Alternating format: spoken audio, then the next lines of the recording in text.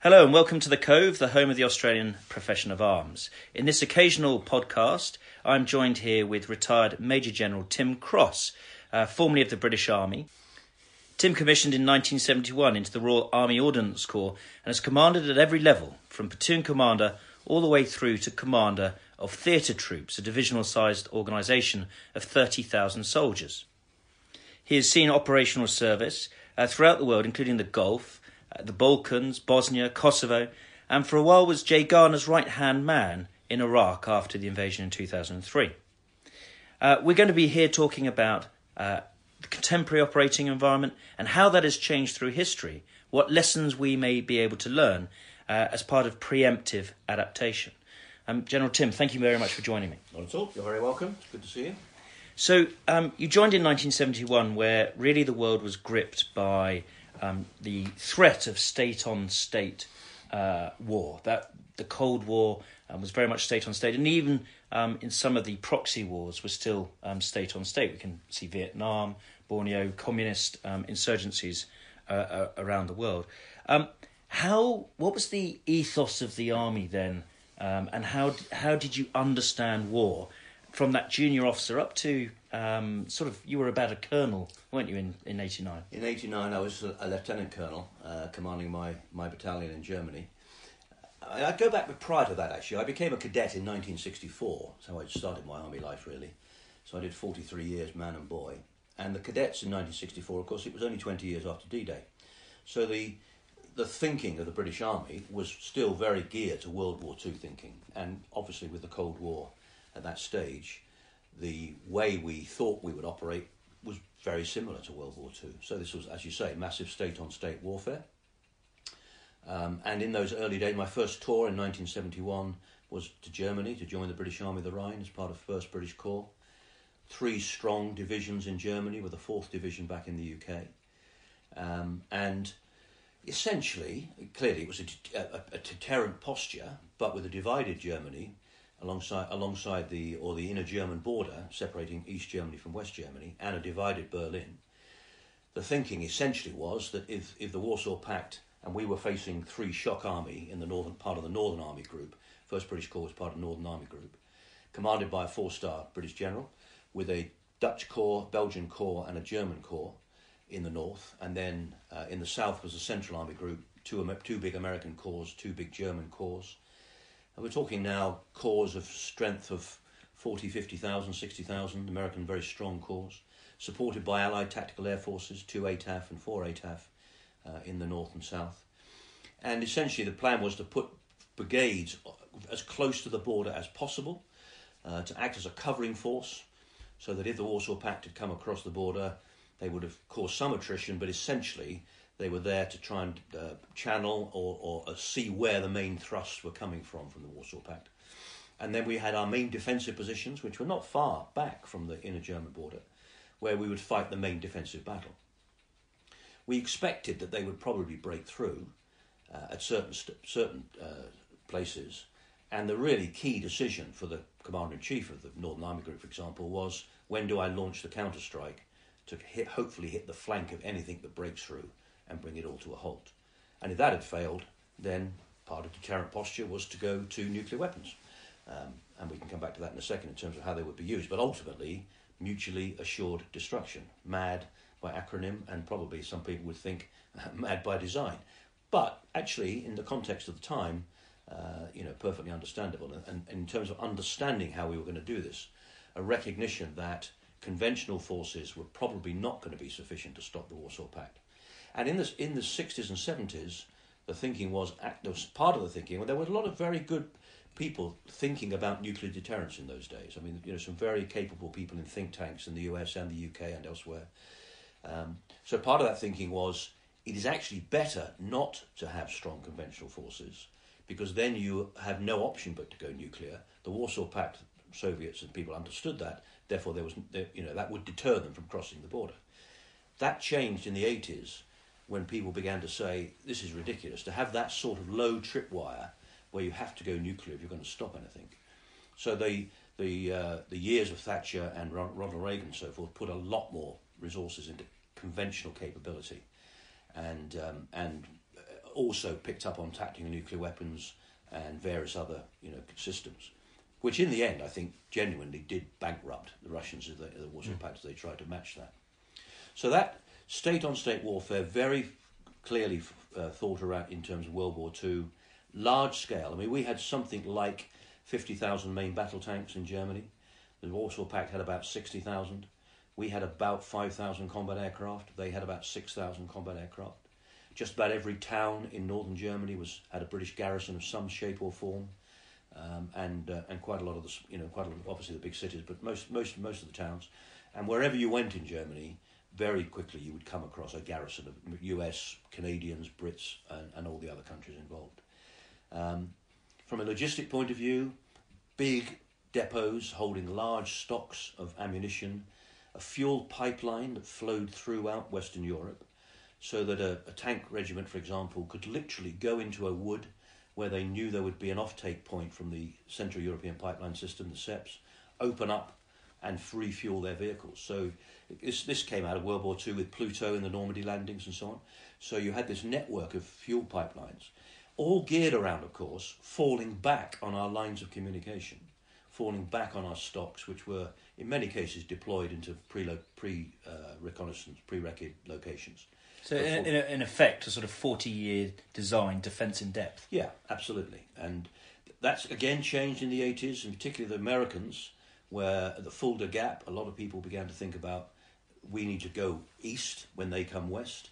So the Americans had this idea of going from the Fulda Gap deep into East Germany and then swinging north in order to cut the lines of communication and so on. The Soviets, I mean, I haven't got time to go into it, but the Soviets had a very fixed way of fighting. So they had first and second echelon armour, which came up in patterns. The Egyptians used the systems in some of the Arab-Israeli wars. So the thinking was very, very geared to World War II. And the problem became, and General Rupert Smith, who in the end became de-Sacker and wrote the book Utility of Force, which is a pretty, should be in everybody's library really, every military officer's library and every soldier's library really, although it's quite a deep analysis. But General Rupert Smith was the Director of Studies at the Staff College when I was an instructor at the Staff College as the Cold War came to an end. When I was there initially, we didn't know the Cold War was coming to an end, and I was the SO1, the Lieutenant Colonel, looking at the training and the course structure and so on. And I remember Rupert saying in 1987-88, the problem has become that the practice of how we plan to fight in Germany has become our principles of war. We have lost sight of the real principles of war and turned that into our practice. So I talk about the 3 Ps, principles, practice and procedures. And basically what Rupert was saying was the procedures and the practice of how we operate in Germany and plan to fight in Germany had become our principles of war. And we'd lost sight of the genuine principles. And he was quite rightly, in my view, quite concerned about that. Principles of war, we have 10 principles of war, and they're enduring over time. Generally speaking, they last for a long period of time. You can test and adjust them a little bit, but the classic 10 principles of war are there and endure. Procedures change to some degree, but again, in relative terms, they're quite enduring. But how you apply the principles and use those procedures in practice should change, and every theatre of operations is different to each other. Yeah. And within that theatre of operations, changes over time.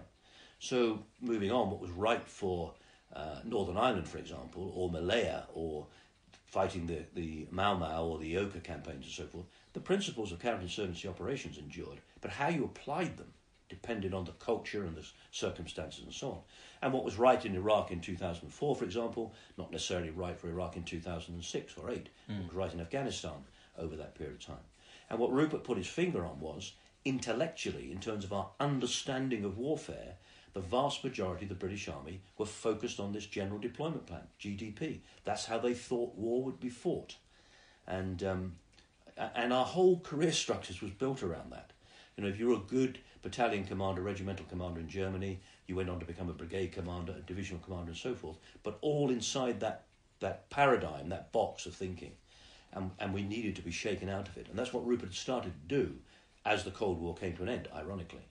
And it couldn't have been more important in some respects, because I left that Staff College appointment, I can tell you the exact date, it was the 10th of September 1990, and I went off to Germany to take over command of my battalion.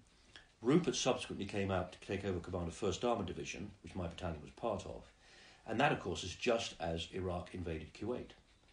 So we then found ourselves not falling back on lines of communication inside West Germany with good infrastructure and the pipeline system and all the stocks and all the rest of it. We now had to deploy this brigade, initially 7 Armoured Brigade, as part of Desert Shield, to northern Saudi Arabia to act as a defensive shield to make sure the Iraqis couldn't take over the northern oil fields. But then put another brigade and a strong artillery brigade, engineer brigade, logistic brigades, etc., to take part in Desert Storm, which is now offensive operations in a desert 2,000 miles away from my home base. And, that just intellectually, that was very, very different, how we were going to do that and so on. I mean, there was certain, I stress the principles were the same, and much of the way we did our business in some respects was the same, but the whole understanding of that was very different.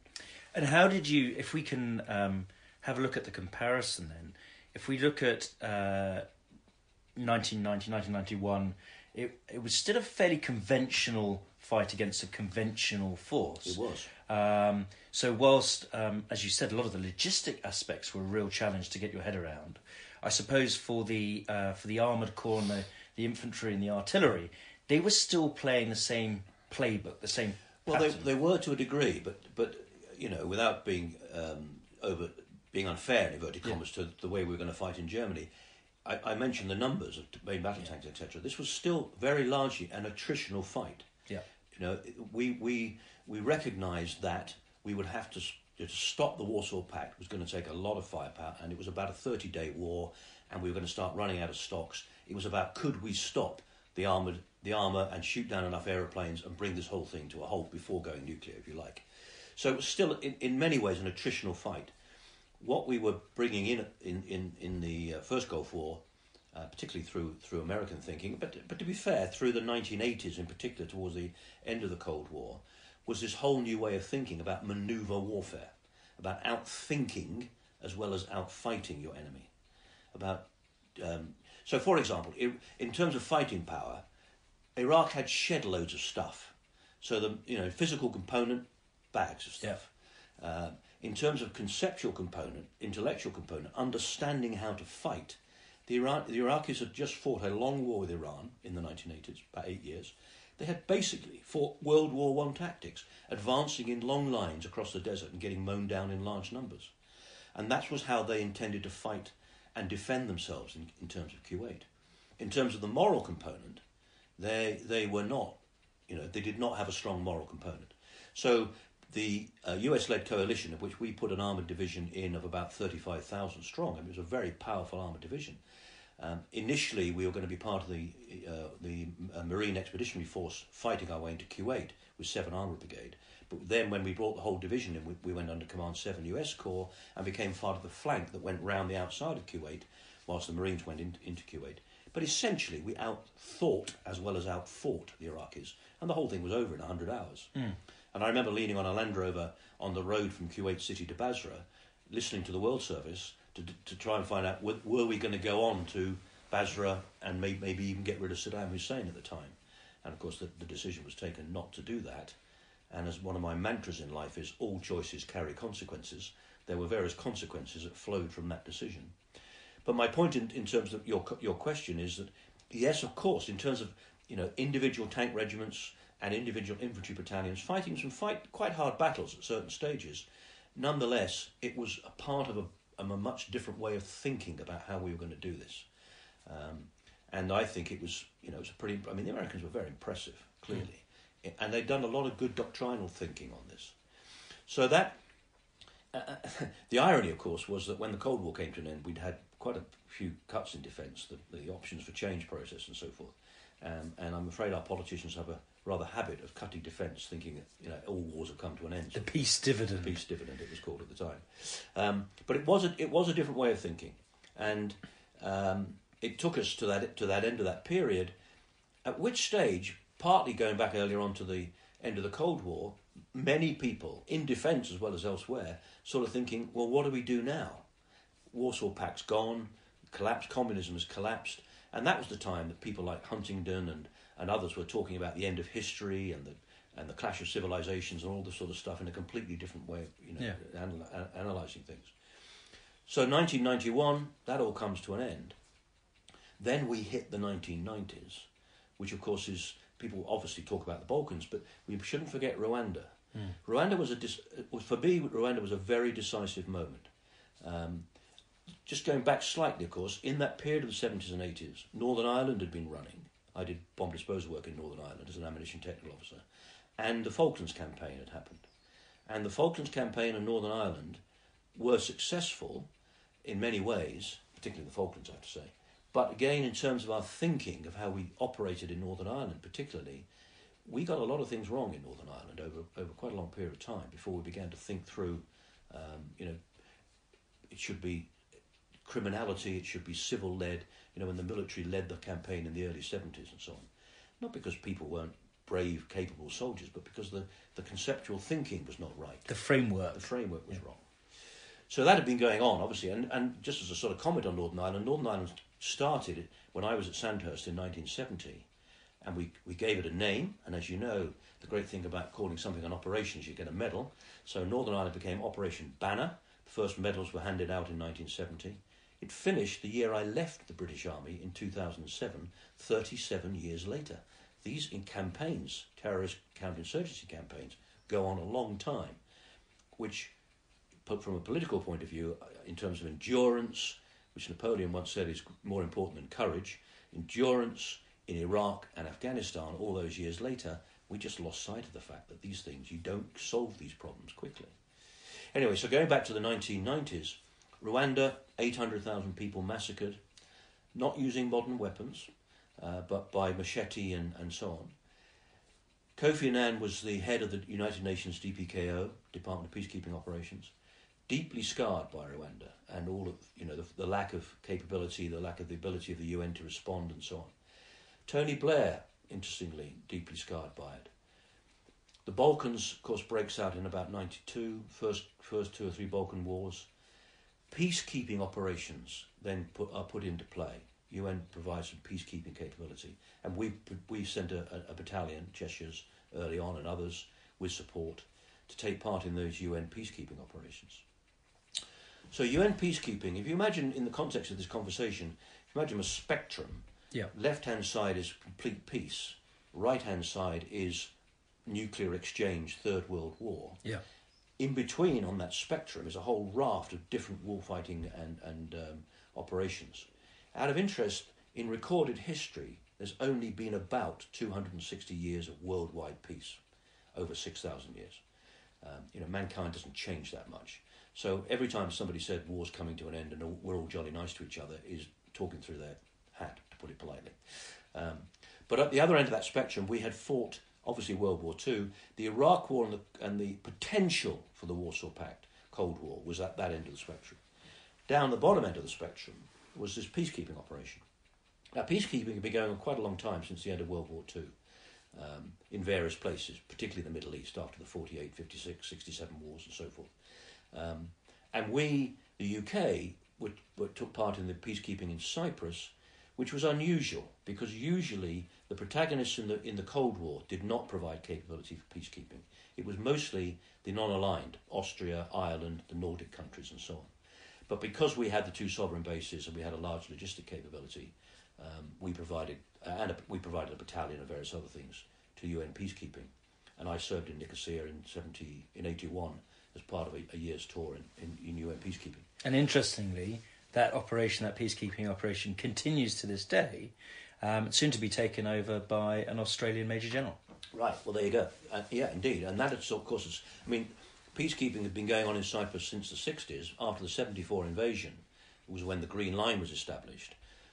So there we go, 74, and now here we are in 2018, 2019 soon. So again, the duration of these things. Now, peacekeeping was interesting because the force that was deployed was not entitled to use force. It was allowed to defend itself, but it was not allowed to use force. It reported to the UN Department of Peacekeeping Operations all the time. Any incident was reported every day. Reports went back to New York. The protagonists, as I say, were mostly non-aligned. And the UN Security Council had to renew every one of these mandates every 6 months or so. And of course people wore blue berets. But they were only there because the protagonists had agreed that we want somebody to stand in the middle and help us keep this peace. But if they started having a crack at each other, the peacekeepers could not intervene, if you like. So come 1990s, the Balkans kicks off. The world, in inverted commas, put peacekeepers into the but there was no peace to keep. And the world stood by and watched as ethnic cleansing began to unfurl. Not new in one sense, but we now knew it was happening, if you see what I mean, through the media and through other, through our communications and so on. And I think that's probably an important point for people listening. The spectrum of conflict often looks like a triangle, very thin at one end and very large at the other. But really that's the spectrum of nation-state involvement. It doesn't necessarily reflect the level of violence at that point in conflict. Quite. So while peacekeeping is often seen as being low on the spectrum of conflict, it can still be incredibly violent. You mentioned Rwanda, 800,000. Yeah, indeed. I mean, Bosnia, I remember growing up watching it, and it was purely horrific. The levels of violence were astronomical. They were, and of course, if you go back World War I, World War II, generally speaking, the casualties in war, as we saw it, was 100 soldiers for every civilian being killed. That reverses itself in the Balkans and places like Rwanda, where the vast majority of people being killed are civilians through genocide, ethnic cleansing, and so on. So the peacekeepers don't have a peace to keep, and eventually the Dayton Accord is signed at Dayton, and we move to the implementation force, the NATO implementation force, where everybody takes off their blue beret and sticks on their national beret, and it becomes a peace. Some people would call it a peace support operation, but very clearly it is a peace enforcement operation. General Mike Jackson, who I worked with a lot over the years and subsequently became Chief of General Staff of the UK Army, was commanding 3 Division at the time, and he went in commanding the I4 deployment from a British point of view. There were 3 areas of responsibility: US, UK, and France. And I remember we had got quite a strong capability in under UN, wearing blue berets and so on. Those all came off literally overnight as they became part of the I4. General Mike and I went over in that initial deployment with the headquarters over a short period of time. I remember him gathering the commanders of the Serb, Croat and Muslim commanders and saying to them, we are here to enforce this peace. And I remember the Serb commander saying, with what? Because they were very sweepingly dismissive of the UN capability. And Mike laid on a firepower demonstration with main battle tanks and artillery and so forth and said, with that. I think I might be exaggerating slightly, but he got a hilltop, and in typical British standard, he put out some old wooden tables, covered them with white tablecloths, laid out tea and cups of tea and cake and so forth, got these commanders around, had this conversation, laid on the firepower demonstration in front of them, and then turned to the commanders and said, "That's what we'll hit you with if you cause any trouble. Goodbye, gentlemen," and disappeared. It was quite an amusing period. But it made the point that we were now enforcing a peace. Your governments have signed up to this. If you kick off, we will do something about it. So I4 and then Sustainment Force, S4, works pretty well, actually, and things are sort of quietening down. But nonetheless, Srebrenica and other things happen. Rupert Smith, by this time, has come in as commander of Sarajevo and orders the bombing of the Serb artillery positions around Sarajevo and so forth. So that, it's certainly not perfect by any manner of means. But things are settling down reasonably well.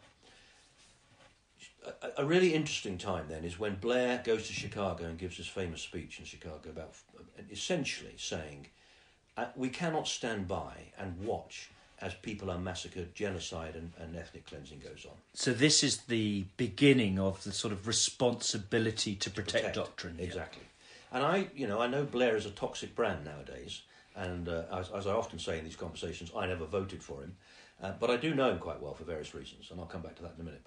But Blair gives this speech in Chicago, and in simple terms, and this is probably oversimplifying it, but in my language, the Treaty of Westphalia, which brings to an end the 100 Years' War in Europe, establishes what we would understand as a sovereign state system over time. And if you imagine that to be a snooker table with billiard balls on the snooker table, the sovereign states, which are these billiard balls, bounce off each other as you hit them with a snooker cue. And essentially, what the Treaty of Westphalia says is, you're a sovereign state and I'm a sovereign state. What you do in your state is your business, not mine. What I do in my state is my business, not yours. We cannot go on slaughtering each other because we don't agree with your politics or whatever. And obviously in Europe in those days it was religion and all these other things. The 150 different brands of Protestantism. Exactly, which were, yeah. exactly. What Blair puts on the table is what an academic called Henry Shue talks about, and others, as conditional sovereignty. And conditional sovereignty says, what you do in your state is your business until you start doing really nasty stuff. And that is a fundamental change. We went to war with Germany in 1914, not because we didn't like the Germans, but because they invaded Belgium. We went in 1939, not because of what they were doing to the Jews in the 30s, and not because of anything else, because they invaded Poland. They had broken that sovereign state billiard ball system, if you like. What Blair was now saying, joined in with others, was that we have to do something when we're watching, as a world, as people are ethnically cleansed and genocide goes on. And we therefore have this idea of conditional sovereignty, and as you say, which develops over time to responsibility to protect. Now, the first time this comes into being is Kosovo. And Kosovo breaks in 1999. It's a long story, but a peace conference goes on at a place called Rambouillet. People think that rather like Dayton, there'll be some sort of agreement. UK decides to deploy 2 brigades. I'm commanding one of those brigades. We go in through Greece, through Thessaloniki.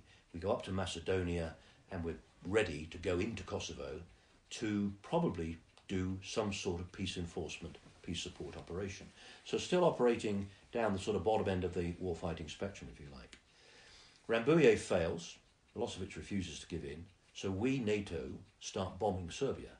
And we, in theatre, begin to plan to fight our way into Kosovo. So we're now at the other end of the spectrum, not in the heavy warfighting end, but in a limited war, if you like, type end of the spectrum. Not quite Vietnam, but up that towards that end. How are we going to fight our way into Kosovo and force Milosevic to give up? Whilst that is going on, there is a massive movement of people inside Kosovo. IDPs in huge numbers, quite a lot going across the border into northern Albania, and a big build-up on the Macedonian border of IDPs. And it's a long story I won't go into, but in the end, I was asked by the UNHCR representative, the United Nations High Commission for Refugees, a guy called Joe Hegenar, to help deal with this problem, because there were virtually no aid, there were no aid agencies in theatre at all at that time. And the Macedonian foreign minister rang me and said, if we let these people in, can you guarantee that you will stop them going into Skopje and various other places? To be fair, they were desperately worried about a civil war in Macedonia, because they'd watched the whole of the Balkans blowing up in the previous decade. And I said, yeah, don't worry about it. I hadn't got a clue how we were going to do it, but anyway, said yes. And we ended up by building and running refugee camps. So we were now down the bottom end of this spectrum, below peacekeeping, really, into humanitarian operations. At the same time as trying to plan our way to fight our way into Kosovo at the other end of the spectrum. And we built and ran refugee camps in Macedonia and actually in Albania as well. And finally, of course, Milosevic gives in and we move into Kosovo. The important issue for me from that operation is that Blair's doctrine, if you like, a bit over the top, but nonetheless Blair's doctrine, if you like, of thinking about conditional sovereignty is put into play and succeeds. Kosovo is a success. It never has a United Nations Security Council resolution. So it's not, in many people's eyes, it is not legal in an international sense. But most people believed it was legitimate, and it was certainly successful. And it was Blair that got Clinton involved and pulled the Americans in and so on. So you have this decade where we've moved away from interstate warfare. We've moved into this period of humanitarian operations and low-level UN peace enforcement operation, relatively low-level peace enforcement operations.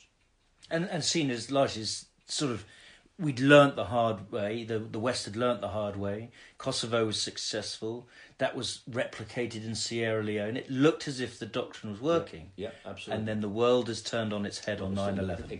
Exactly that. But I would say, and without having a crack at the Australians in particular, but having lived in Australia myself in the 50s, I should add, I'm very pro-Australian, but nonetheless, a number of countries in that period had started to reinvent themselves away from war fighting to humanitarian, of peacekeeping, peace support. Serious articles being written saying what are militaries for today?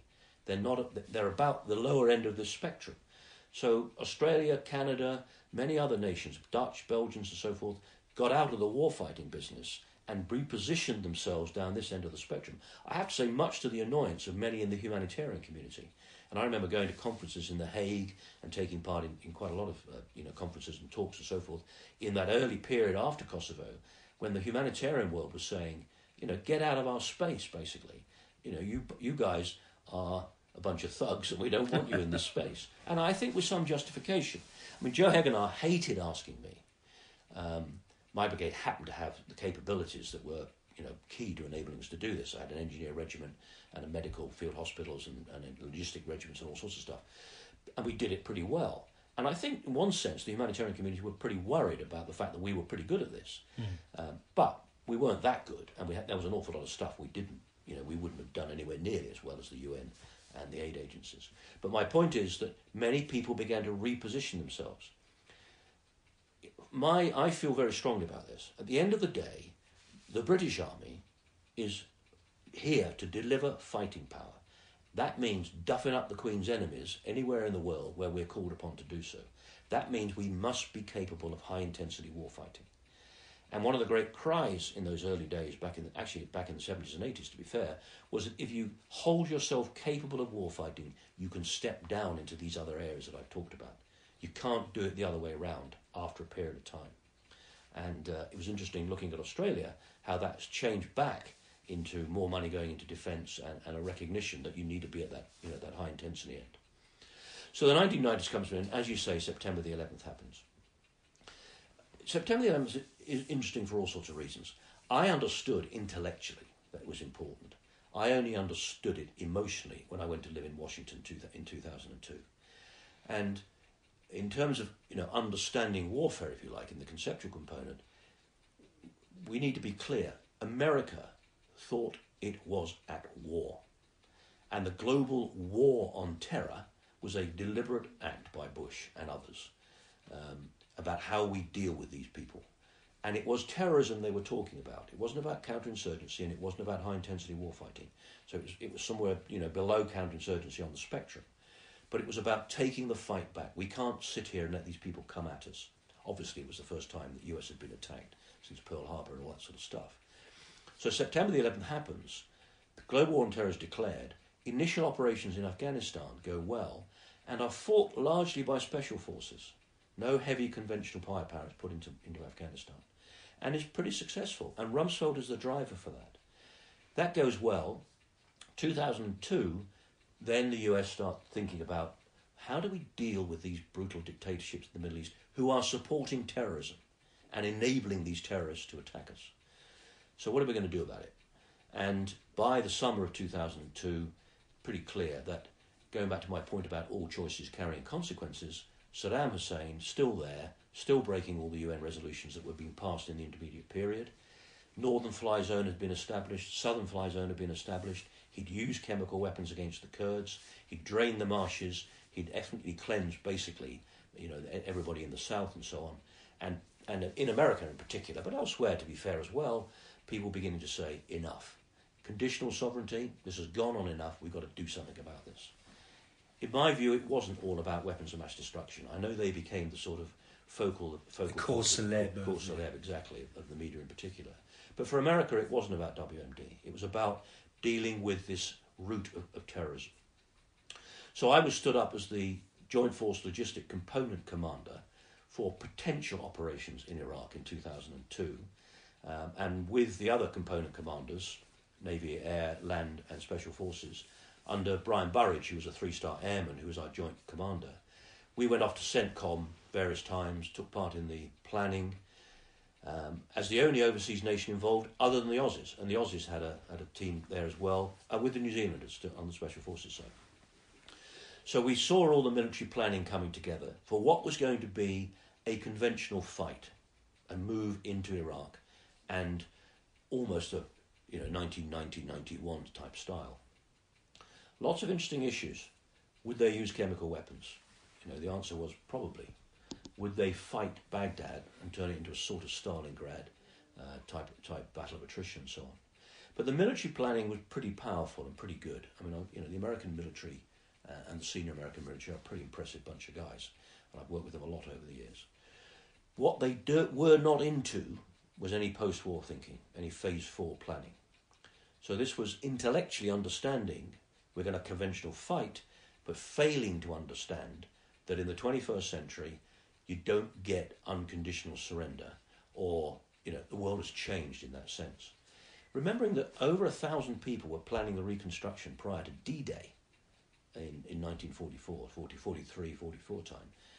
Nobody was thinking about post-war planning for Iraq in the sort of late 2002 era. There was one American brigadier who I remember being introduced at CENTCOM, an engineer, and he was introduced as a guy who was beginning to think about Phase 4. Nobody wanted to talk to him. He was not a war fighter, which was a sad reflection, really, on a lack of understanding about what this would entail. We were going to go north, British 1st Armoured Division, with an American 4ID, 4 Infantry Division, through Eastern Mediterranean, through Turkey, a long line of communication to a place called Salopi, and then come in through the north to the Kurdish region and the northern oil fields. Logistically, it was going to be a nightmare. And I was the Joint Force Logistic Component Commander. I had 2 logistic brigades, all the forward mounting base in Cyprus, and a raft of other stuff. But competing with the ID to go down a single line of communication, trying to get everybody ready to go in, would have been a nightmare. Luckily, from my point of view, we, the UK, decided the Turks would never let us in anyway. And so we decided to go south and put our troops in through Kuwait. Logistically, much easier. So I was stood down. And I was then rung up by Mike Jackson, who was by now the Chief of General Staff, and told to go to the States and join Jay Garner in what was then called the Office of Post-War Planning. Inside the Pentagon, small team of people. Jay was a retired 3-star American general. He had commanded the operation in northern Iraq in the Kurdish mountains post-91, and we had put 3 Commander Brigade under his command, and they dealt with the northern refugee problem post-91. He'd subsequently retired, 3-star. Rumsfeld brought him back in, and I went over in January to join this team. Very small team, and that's when I began to realise the emotional drive for this whole campaign. And the UK, here in the UK, nobody ever thought we were at war, really, other than the military, but very few politicians saw it in that sense. And subsequently in Afghanistan, I think the same was true. The Americans put huge effort into this, and it wasn't just a small neoconservative clique. I mean, this was a broadly held view, although the Beltway bandits and the internecine warfare between State Department and DOD and so forth was very evident. And I won't bore you with the whole story, but the bottom line is Garner goes to Kuwait, and I then go with him, and we then move into Baghdad when the statue comes down. The military fight goes very well. The UN had predicted huge humanitarian crisis, massive reconstruction crisis and so forth. That never materialised. But of course the big mistake is Rumsfeld's paradigm. And Rumsfeld's paradigm is, we have used special forces in Afghanistan, it's gone really well. We do not need huge numbers of people to secure Iraq. Remembering that the previous doctrine under the US Joint Chief of Staff, who fought in Vietnam, the first black Joint Chiefs of Staff, the Powell Doctrine. The Powell Doctrine was overwhelming combat power, get in, win, and get out. And that's why the First Gulf War had gone so well, in simple terms. And there was a 4-star American general called Shinseki who basically stood up against Rumsfeld and said, we are going to need 350,000 people to hold Iraq. And he got sacked for his trouble. Rumsfeld was quite clear, 150,000 US, about 50,000 Brits. Within 6 months, we will draw down to 50,000 US, 10,000 Brits. And once we got rid of Saddam, the plan was, we do not need a plan for post-war Iraq, and I do not exaggerate when I say that. Therefore, we get rid of Saddam, the Iraqi people will stand up, give a rousing round of applause, and we will move on, probably to Iran, maybe to Syria and to other places.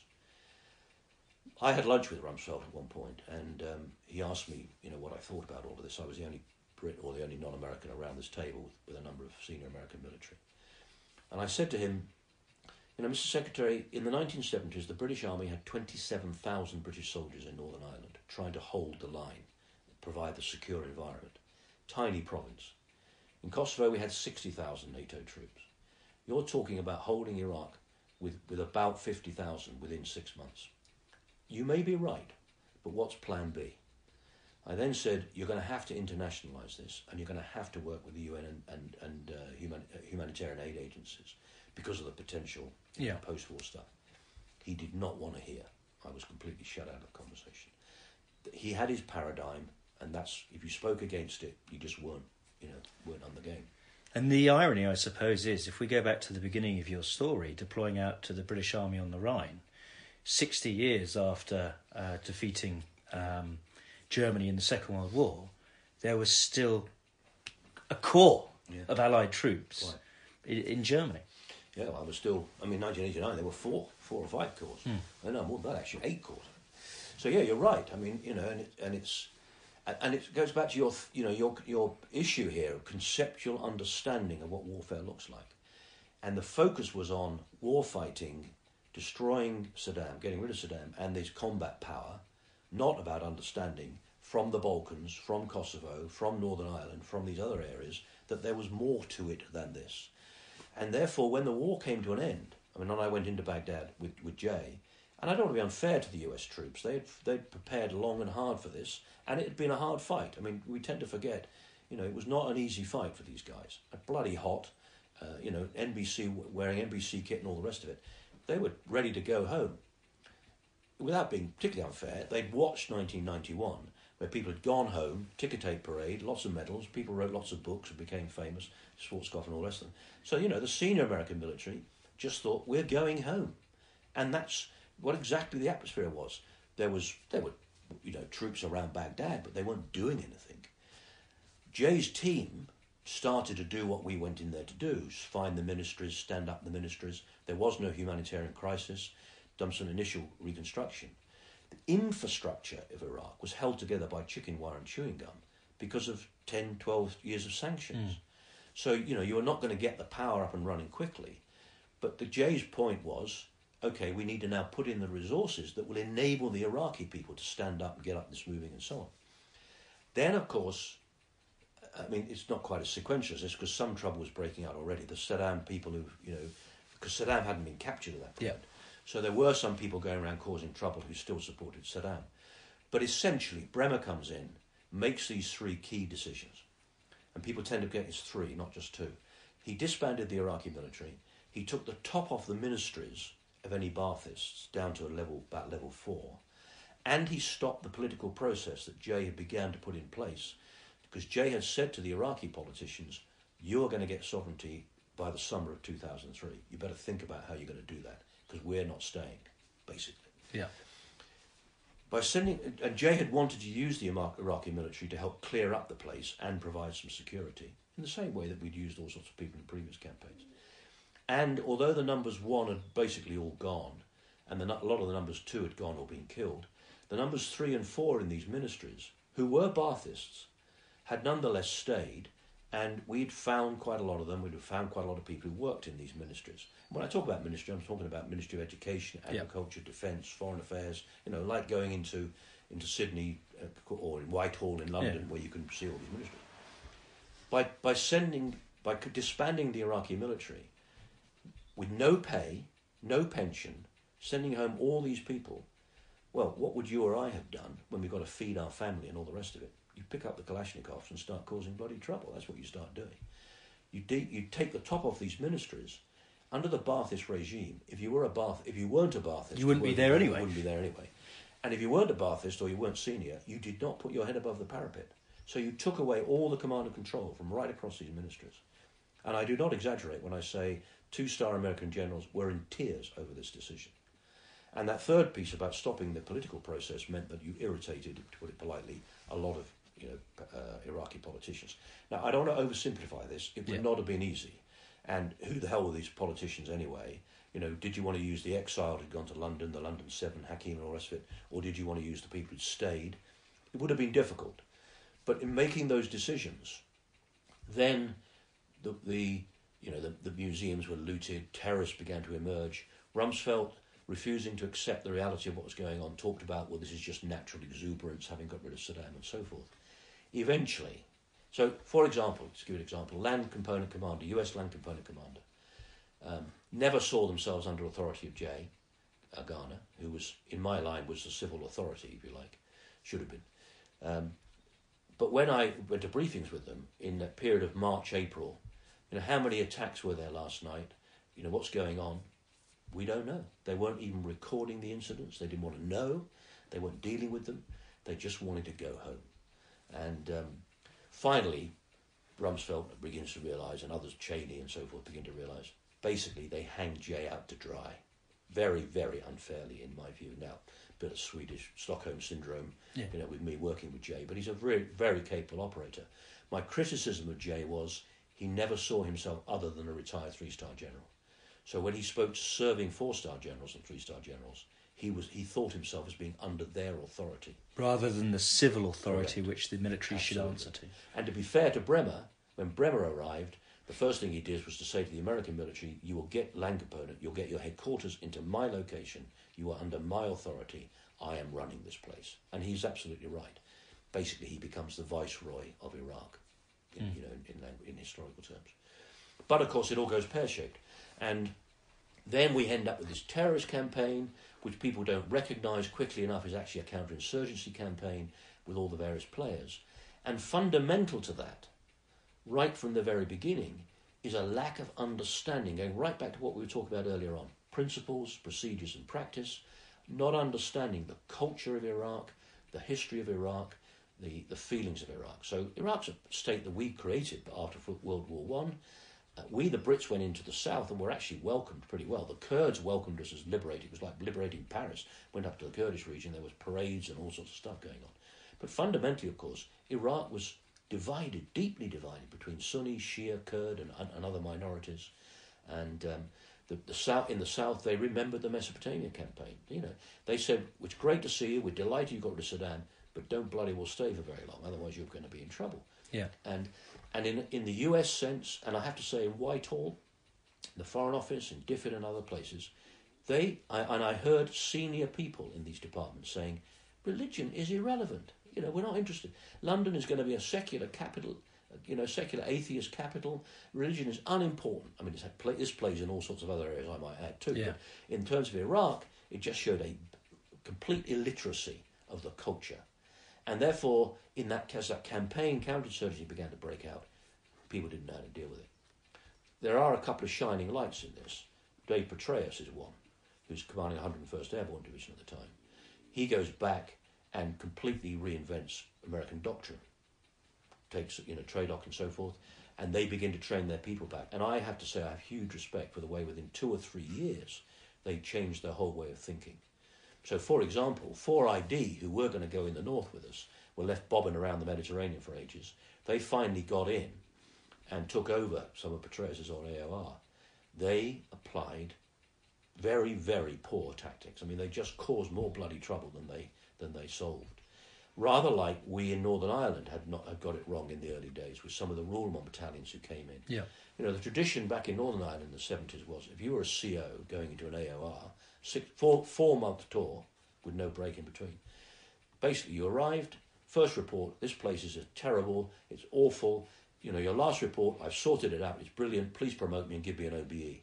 And that happened every 4 months as new regiments came in. I mean, I exaggerate slightly for effect. There were some very good ones, but essentially, so 4ID come in, and their idea is we've got to put down this thing, and in terms of counterinsurgency understanding and conceptual thinking and so forth, completely got it wrong. Petraeus comes back later on, of course, as a 3-star, having rewritten this doctrine, and the whole tenor of the place changes. A recognition this is counterinsurgency. It is going to take a long time, AKK, Northern Ireland and so forth, but the whole atmosphere begins to change. Not helped, of course, in 2006 when that's beginning to happen, when the UK decided we're going to go into Helmand Province, we're coming out of Iraq, just as America was reinforcing all of Rumsfeld's thinking about relatively small numbers and so forth, now taken over by reality. You do not hold secure Iraq, a place the size of France, with less people than you've got in Kosovo or whatever. So that whole thing changes at that time. But we, the Brits, are coming out of Iraq because we can't sustain 2 medium-scale warfighting operations. And, that's another story, in inverted commas. But it takes us into Afghanistan and your own experiences in Afghanistan. So if you think again of this spectrum, this ability to apply the principles in a practical way, depending on the theatre you're in and what it is you're trying to do.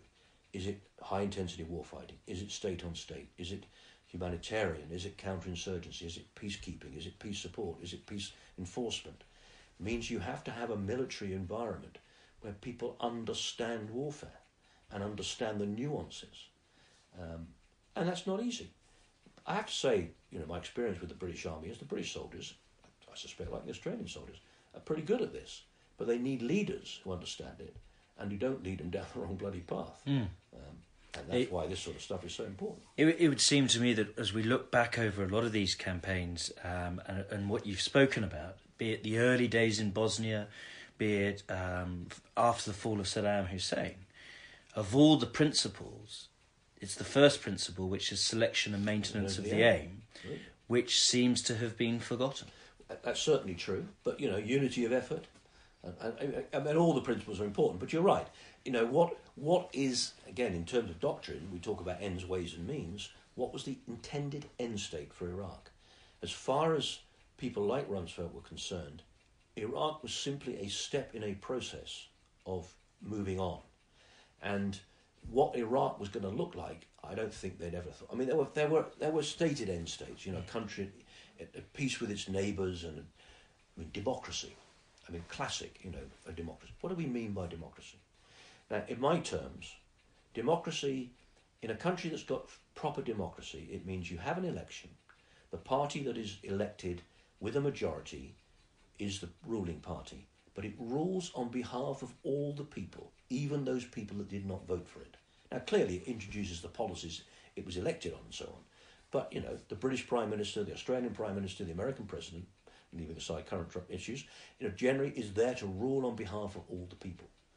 When you have elections in places like Iraq, or indeed many places in Africa, the ruling party is not interested in all the people. Yeah. They're interested in the people who voted for them, and interested in doing, getting retribution for what's happened in the past. So when Saddam's gone, all sorts of internecine issues are going on here, and the elected parties aren't interested in anybody else other than their tribe or their families or whatever. And that's, for me, is the real distinction between democracy. So when we talk about democracy in the Middle East, for example, anybody who thinks you're going to have the sort of democracy we understand in less than about 3 generations is just kidding themselves. It ain't going to happen. We sometimes forget that both US democracy and British democracy has evolved over hundreds of years, and both included a very bloody civil war. Exactly that. And the Westphalian sovereign statements we talked about previously, the Treaty of Westphalia, it's the beginning of that journey. But over a long hundreds of years, you're absolutely right. So why are we surprised? And going back to this business about how long do you stay, Afghanistan's a good example. It took a long time for the British government, under David Richards, the Chief of Defence Staff at the time, David convinced the government, we are at war, and this is a decades-long process, and you're going to have to endure it and sustain the operations and so on. Bottom line was, the British government wasn't interested, and I don't want to be rude about individual people, but collectively, we got out long before the place is settled. And again, anybody who thinks Afghanistan's going to be sorted out anytime soon is just kidding themselves. And the result is, of course, lots of brave young men are doing the stuff that the guys and girls do. And, I get quite irritated, if I'm honest, about some of the aspects of this. So as you reflect over what has been a lifetime of service and both practitioner and studying the profession of arms, and indeed teaching it at Staff College, when you look forward, what do you believe that military such as the Australian Army, the British Army, where do we need to invest intellectually to be able to foresee the challenges of the futures, or at least be able to adapt far more quickly than we have in the past? Yeah. Well, it's not easy, of course, and it's easy to look back and be condemnatory and make sweeping generalisations. We, the UK, prior to 1982, decided to cut the Navy in half. Within months, the Argentinians had invaded, the peace dividend we talked about earlier on. So these decisions are not easy. I think in the current climate, some of this is actually relatively obvious. People talk about hybrid warfare. I don't think that's new in one sense, because things have always been changing over time. But obviously, cyber, electronic warfare, this ability to outthink and outmaneuver people in different ways is clearly important. And, the idea, Russia are using all sorts of, experimenting in many ways in places like Ukraine, using cyber attacks against infrastructure and so on. And, cyber warfare is a key part of this. And there are people talking about, should cyber be part of the WMD equation here? So I don't think there's any doubt that, understanding hybrid warfare better, understanding what cyber potentially looks like, how you counter it and so on, and the use of special forces and the use of the way the Soviet. So if you look at the Baltic states, for example, I don't think the Russia's about to invade Europe, but they've got the Baltic states got a large Russian population. How are they using that Russian population to undermine the Baltics, to create the atmospherics that enable them maybe to do something about the Baltics? Has state-on-state warfare gone? I don't believe so, actually. I think in terms of the ability to cover that spectrum with understanding what all the different parts of it mean and the capabilities you need to fight them. So yes, of course, cyber's key, and the systems that you need in terms of counterinsurgency and so forth are different sorts of systems. But for me, the decision of the British Navy, Royal Navy, under a chief of the naval staff who I knew very well, made the decision about the new carriers. Of course, there's an argument to say that they're very vulnerable, etc., etc., etc. But those carriers have a capability which includes deterrence, it includes sovereign space floating around the place, it includes an ability to help with humanitarian operations and provide offshore command and control, all sorts of stuff. So I'm a great fan of the carriers. What I'm not a great fan of is having two carriers and only having a dozen frigates and destroyers to protect them. You've got to be prepared to put the resources in at that end of the spectrum as well, and the ability to move up and down it. So I don't think state-on-state warfare is gone. Do I think anybody's about to invade Europe? No, I don't.